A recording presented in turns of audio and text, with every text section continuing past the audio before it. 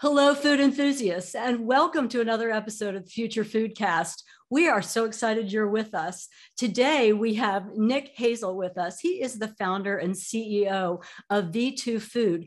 They are the #1 Australian producer of plant-based meat products. We are very excited to hear some of his insights. Welcome to the podcast, Nick. Lovely to be here, Pam. Yeah, we're glad that you've made time on your schedule for us. I know you're very busy as CEO. One of the things that I noticed about your company is you are very intentional. Tell us about your mission. Yeah, we are. We're very much a mission-driven company.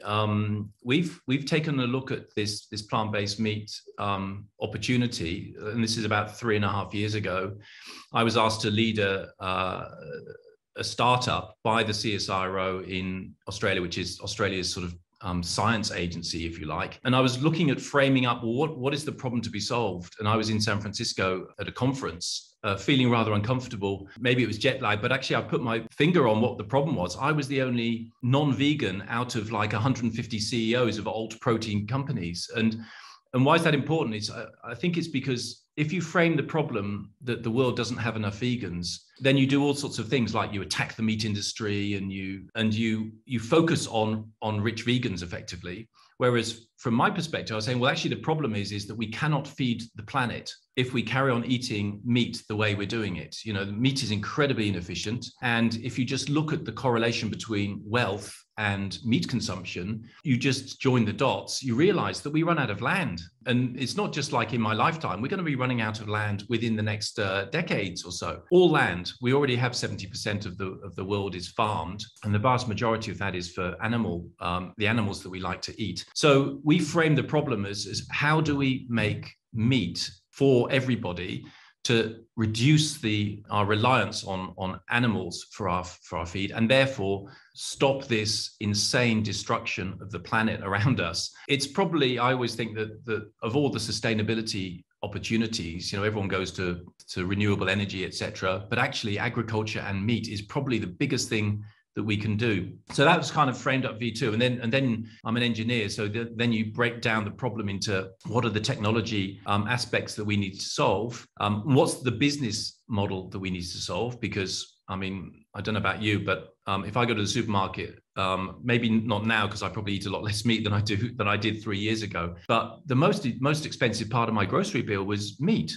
So there's no way that I would pay more for meat if it was plant-based. You just don't do that. So the three things that we had to solve were how do we make it affordable, i.e. the same price or cheaper than meat? How do we make it truly delicious? I will not sacrifice taste on food ever. I'll always go for stuff that tastes good. So how do we make it more delicious? And then how do we make it available, in the place that you buy your meat? And if you buy your meat in the US, it'll be, at a Walmart or a Kroger's. If it's in Australia, it'll be a Coles or a Woolworths, or you buy it at a Burger King or a Hungry Jack's in Australia. And if you're in Africa, you'll probably buy it in a wet market, and it'll be a completely different market. So our job is to solve the problem of meat in a way that's accessible for the masses. And that's what we started doing. And in Australia, we've gone from obviously we didn't exist 3 years ago to the leading brand in Australia. We doubled the category last year, and I think we're now about 22% of the category. And from my perspective, it's great, but it's not great because we're only like 1% of meat. When we get to 10% of meat, well, not even that.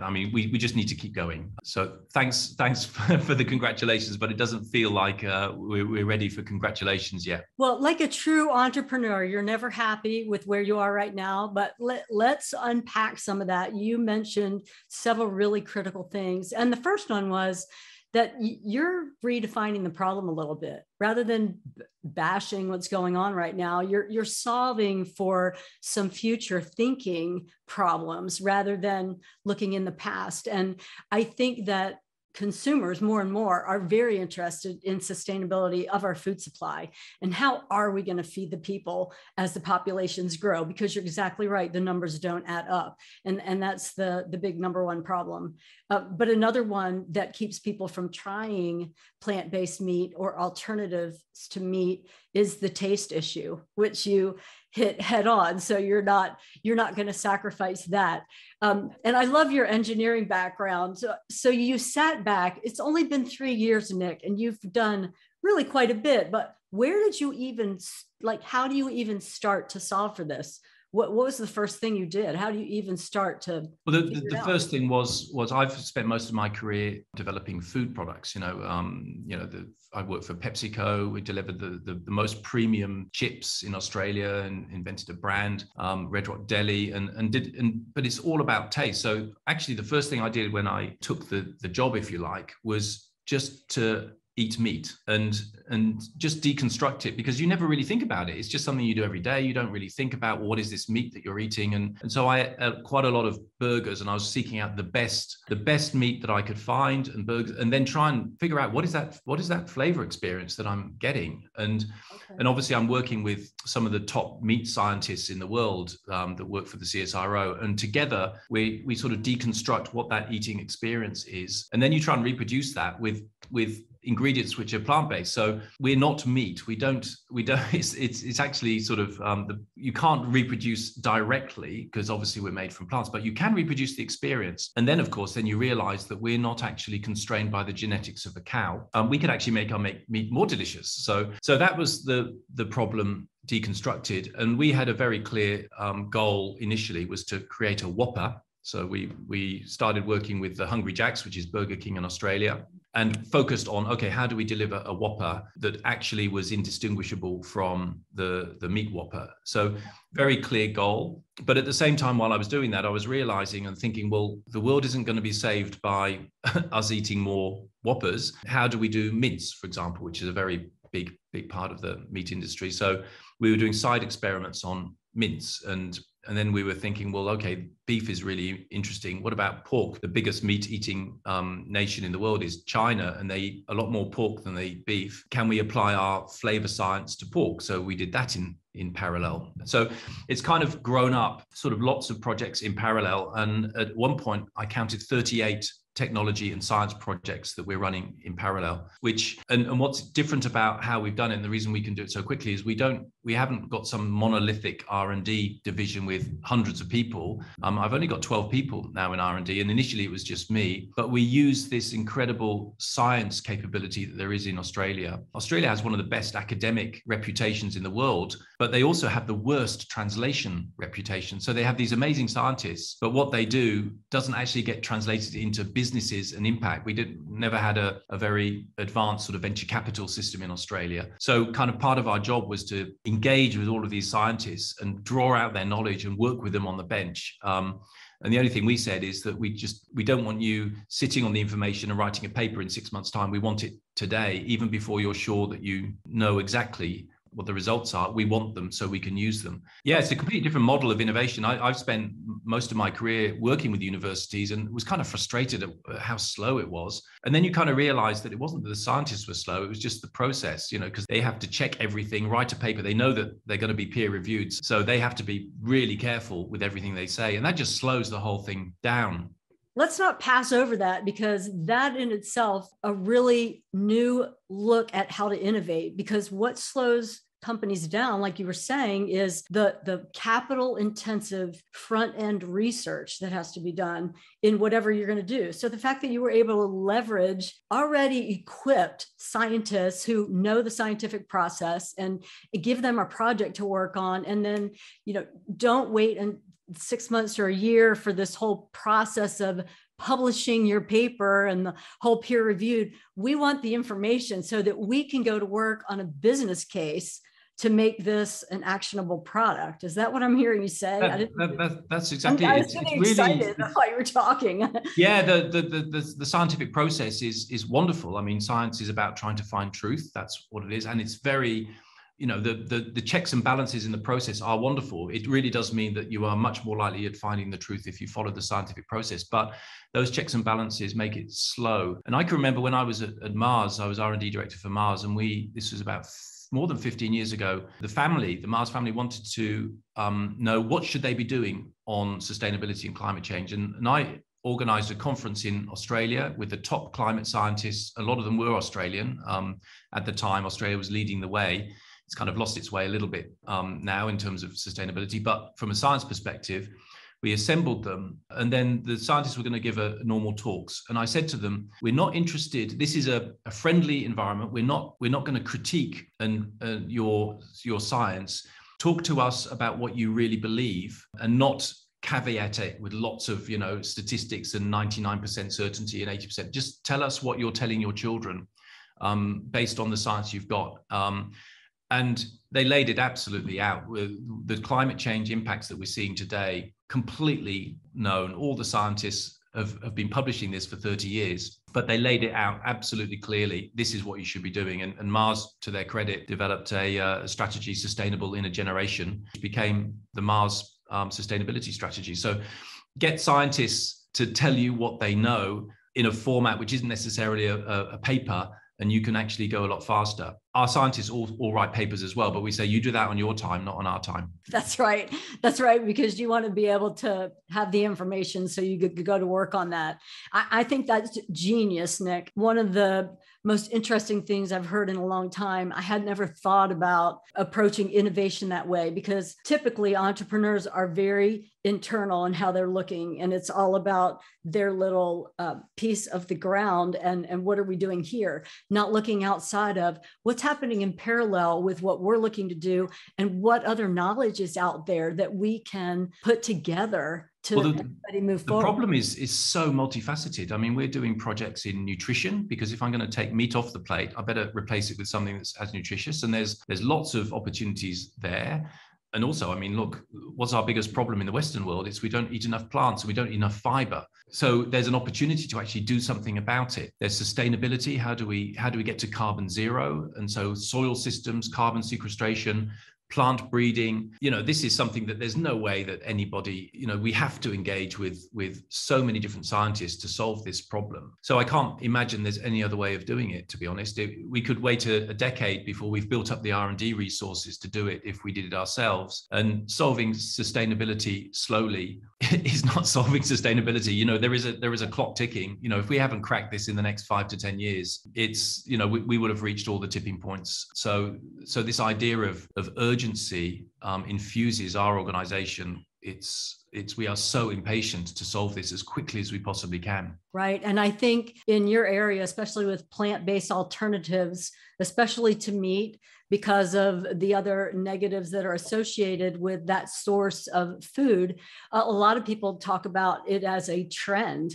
But I think that's probably not correct based on what you're saying. No, it's a movement, I think. I mean, we said right at the very beginning, chief marketeer, and he comes from FMCG, and he's sort of doing the normal FMCG sort of marketing. And I'm saying, well, we want to, obviously marketing knows how to get consumers over the line, and there are some skill sets which are really valuable, but actually we're trying to create a movement. That's different from just FMCG marketing.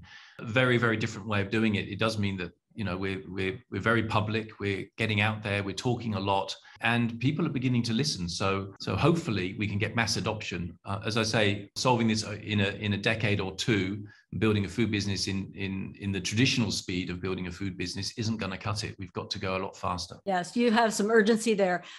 We have a very wide and varied audience. What is FMCG? If you would define that. Sorry, that's fast moving consumer goods. It's kind of like all of the food businesses, the Mars and the Nestle's, and actually a lot of, other goods that you buy in the supermarket. But it's basically, stuff that you buy every day. And don't even think about most of the stuff. You go into a supermarket, you go with your trolley, you buy your stuff and you feed your family.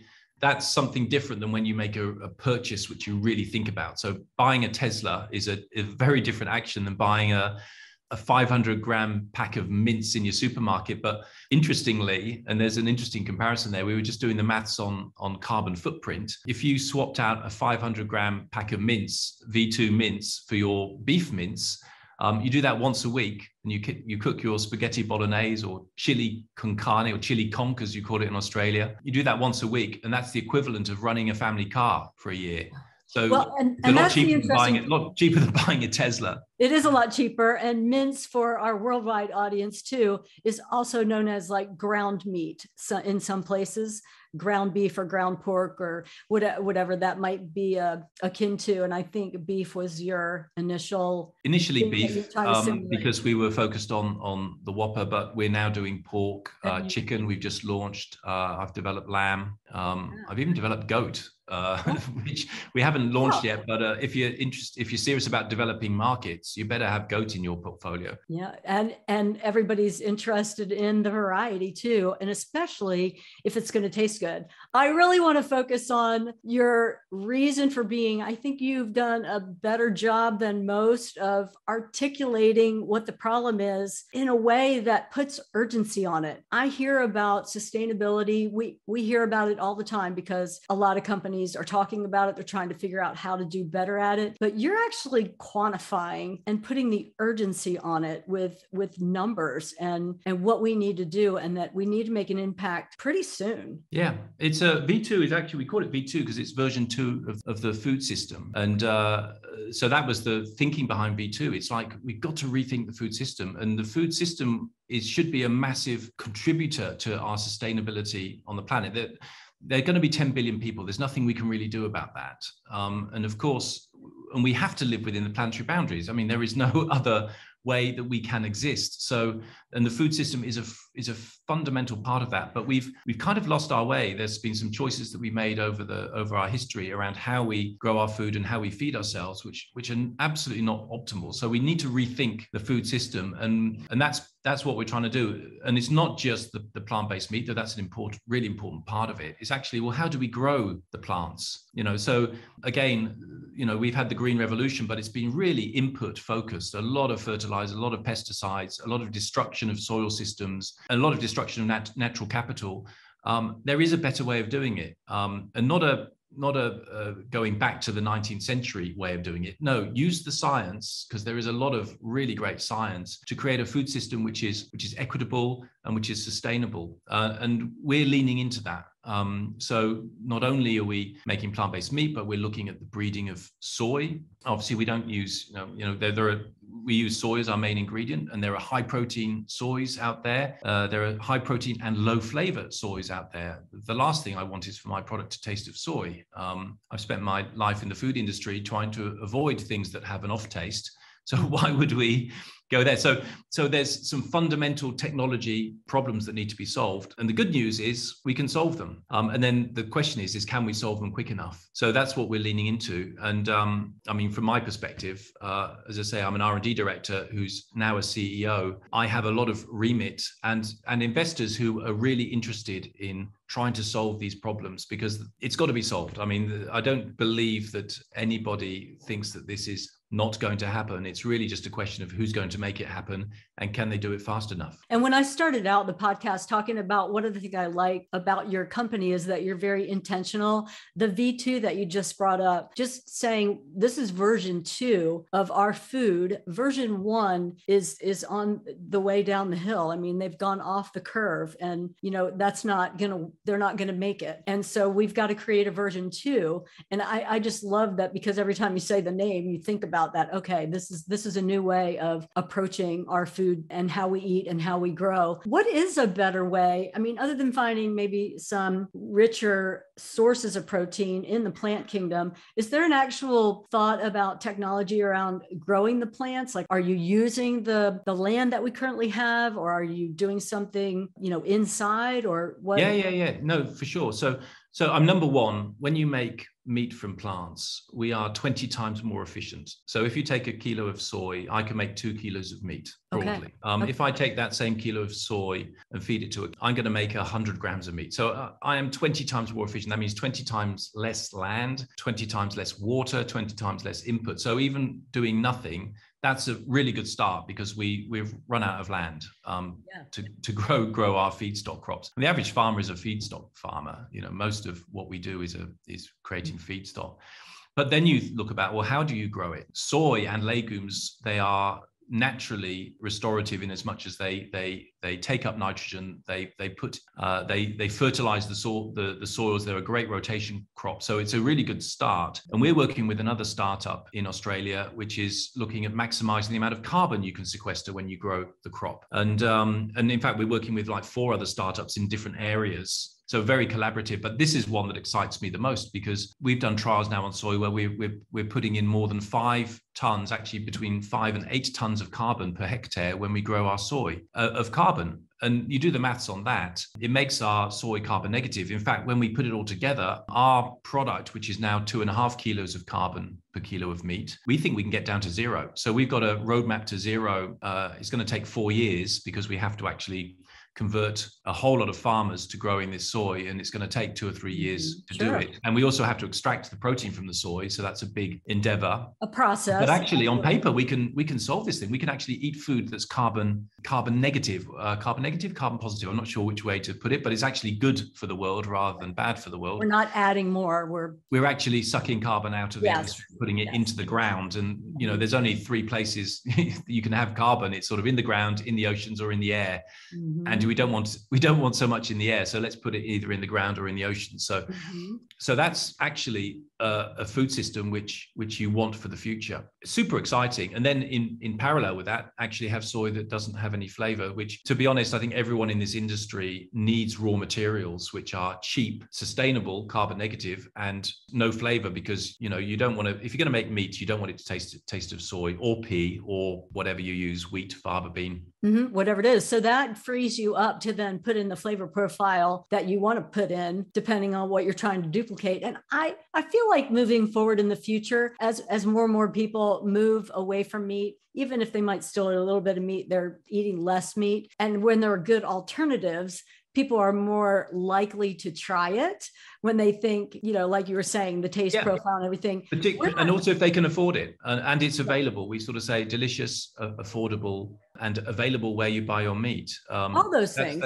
I reckon we can't do it on a podcast, but if I was to do a survey of your audience, I always ask, how many vegans in the audience? And you might get a few more than on average, but it's always going to be sort of 1 or 2%. But then we sort of say, well, how many people have tried to be a vegan or a vegetarian in their lives? And then you always get, I did it last night. I was giving a talk to a confectionery industry in Australia. And sure enough, 20 to 30% of people who've tried to be a vegan or vegetarian, but gave up because it's just too hard. And then you say, well, how many people are reducing their meat intake? It's always between 50 and 70%. Even when I talk to the meat industry, they're reducing their meat intake. So making it easier for people to reduce their meat intake is the job to be done. Yeah. Well, Nick, do you think, and this is what I was about to talk about, future looking right now, kind of more on the front end of this industry with the plant-based meats, we're trying to duplicate what we already know out of the meat kingdom. I just see a whole new category of foods where we're not going to try to be making it taste like beef or having it taste like pork, where we're going to be creating new taste profiles. Do you agree? You know what? I don't actually. No. Okay. I grew up, in the throwing it out there. I'm old enough to remember when people were telling me I was going to be eating space food, because of all of this space food with the Apollo mission and everything's going to be changed. And then I look at what I eat and I eat what my mum ate and what she cooked. And what can I cook? Well, I cook the same dishes that my mum and my grandmum cooked. And I've been thinking about this, and we're driven by our genes, so why do we like meat? Well, actually, because we're genetically wired to like meat. There's a nutritional payoff for us, in our evolution. But there's another genetic trait that we have, and that's conservatism for food. And it's probably stood us in good stead. We copy what our parents taught us, because probably it would mean that we wouldn't poison ourselves, and we'll learn about diets and stuff. So we're actually genetically conservative when it comes to food. And when I've done innovation for food companies, it was always a frustration, because we're saying, okay, we're going to come up with this wonderful new flavor. And then you talk to the consumers and they say, well, just give me, steak and chips, or just give me something. And their comfort food is always stuff that they learned to eat as a kid from their parents and grandparents. So to be honest, we may be eating space food in a generation's time or 2 generations' time, but we can't wait. So today we eat what we eat. My job is to make sure that the meat that you eat is sourced in a sustainable way that's consistent with the boundaries, and don't change anything else. And then I could be fast, because we're not going to be changing our dietary habits in the next 10 years. Yeah.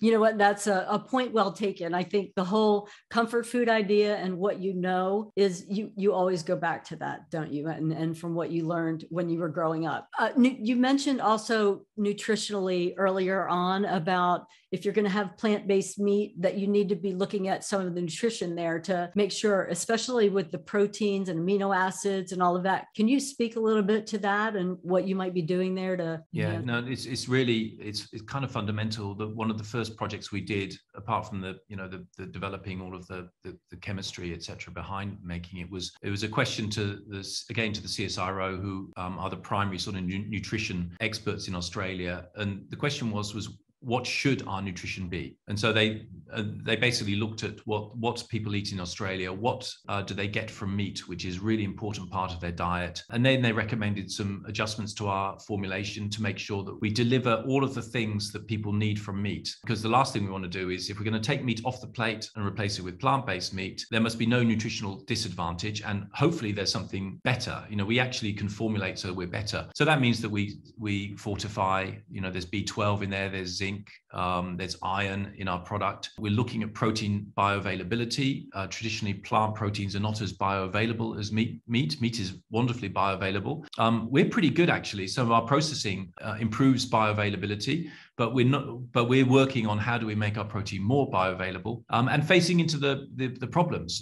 Iron is a big problem. Anemia is in some societies is a huge problem. So making sure that our iron is bioavailable is another research project we're working on. So all of the opportunities and problems we're facing into, because we want to be more nutritious than meat. Good news is there are actually some benefits of being from plants, like fiber. So we've already shown that we're very nourishing to the microbiome, which is good. And we also seem to be quite satiating. One of the advantages of having fiber is that you actually, you get the right feedback signals from your gut biome to your brain, which says you're full. If you've ever eaten at a fast food joint, sometimes you eat a big burger and then 10 minutes later, you kind of want another one. and Yes, it's because we haven't triggered the natural sort of satiation mechanism we have in our bodies, because we're feeding stuff that just gets digested too quickly. So luckily, we're on the right side of that. So it does mean that actually you probably will eat less calories if you switch to plant-based meat, which is a wonderful outcome, serendipitous, but well, I don't know. But that's true, because obesity is an epidemic, at least in some countries. In other countries, not as much. But well, some countries, you've got both starvation and obesity in the same country. It's really, there's 2 billion people obese and there's 2 billion people who are malnourished. And sometimes they're in the same countries. So we have to, and that's an environmental thing. Our food system is giving us food that's available, high in calories, but we've lost the mechanism for self-regulation when it comes to calories. Yeah. And that's something that we need to change as well. And I think plant-based meat actually does have a role in that problem. Yeah, I think those all sound like good benefits, because there are a lot of benefits. I'm glad you turned it from my question to, some of the benefits of plant-based meats. We have talked about several really cool things, and branding and the mission that you're on and what's happening with our food supply moving forward. What else would you like for our audience to know about, Nick, that we haven't covered thus far? Anything? Look, the way I look at it is that, we could say, well, like, you've got to switch, you've got to take in your own hands the problems of the world and be more sustainable. In a way, I don't actually buy that. I think it's our job, it's the company's job, it's the people in the food industry's job to make it easy for people who have busy lives. They're running a family, they're trying to make ends meet. Our job is to put choices in front of them that actually are responsible and will help save the planet. So I don't think it's right for me to tell people, change because it's your problem. It's actually a societal problem. And I think companies and startups have a duty to actually be positive, to actually contribute to society. So I don't actually want to lay it on consumers. What I would say is that not all plant-based meat is the same. And if you've rejected the category because maybe 2 or 3 years ago you tried something and it wasn't very good, well, I'm not surprised, because there were some pretty terrible products out there. But the good news is we're getting better and better. We're not limited by the genetics of a cow. We can get better and better. It's a new movement. So give it another go, because I know that the product I've got now today in the supermarket is much better than the product that I launched 2 years ago, because we're continually improving it. So maybe give it another chance would be my would be my ask. And then it's up to us to make sure it's delicious and affordable. Well, I think that's a good word. I remember years and years ago, I tried some early protein bars that were, I'm into health and fitness and hiking and all that. So you're out in the middle of somewhere and you don't really have fresh food necessarily. You have like a protein bar. Really, the early protein bars tasted like cardboard, Nick, to your point.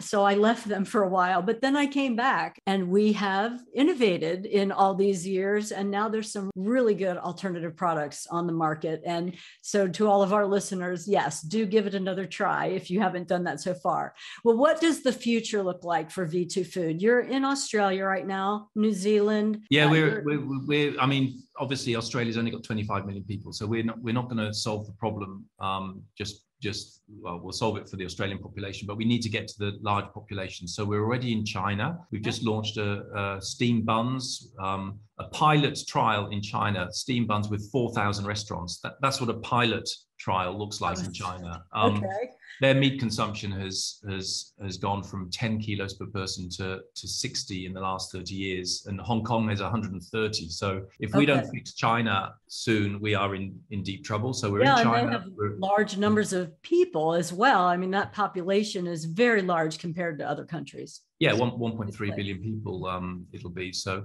for us, that's a priority. The rest of Asia, so we're very focused on Korea and Japan and the rest of Asia. And I'm looking at other markets as well. So we will go into other markets. But for us, we're looking at where is the biggest growth in meat consumption, and we're focusing on that. In a way, you could kind of say, well, shouldn't be focusing on vegans, because in a way, vegans have already solved the problem. So focusing on rich vegans is probably not where we are. We're focusing on people who eat meat and want to eat meat, but are maybe thinking about an alternative. And our job is to provide that alternative so that we can sort of stop the growth of animal meat production. And that's where you can have the biggest impact, to your point from before, of making the change and giving good alternatives. Who are the people that are looking for alternatives? They're not the people that are already vegan, like you said. They're the meat eaters. And if the meat eating has gone up by so many hundreds of %, I mean, that's multiple times recently, that is a great place to start. I'm really glad that somebody with your foresight, and obviously you have a great team, you have a very innovative mind to look at what other knowledge is out there. And you're also collaborating with other people that are complementary to what you're trying to do. And I think all those are really positives. I appreciate you sharing all of your wisdom with us today on the Future Foodcast, Nick. Thanks for being with us. Thank you. Thanks for listening to Future Foodcast. Future Foodcast is powered by Farm to Plate, the leading food blockchain platform. Subscribe on YouTube or wherever you listen to podcasts to stay up to date with the very latest innovations in the food industry.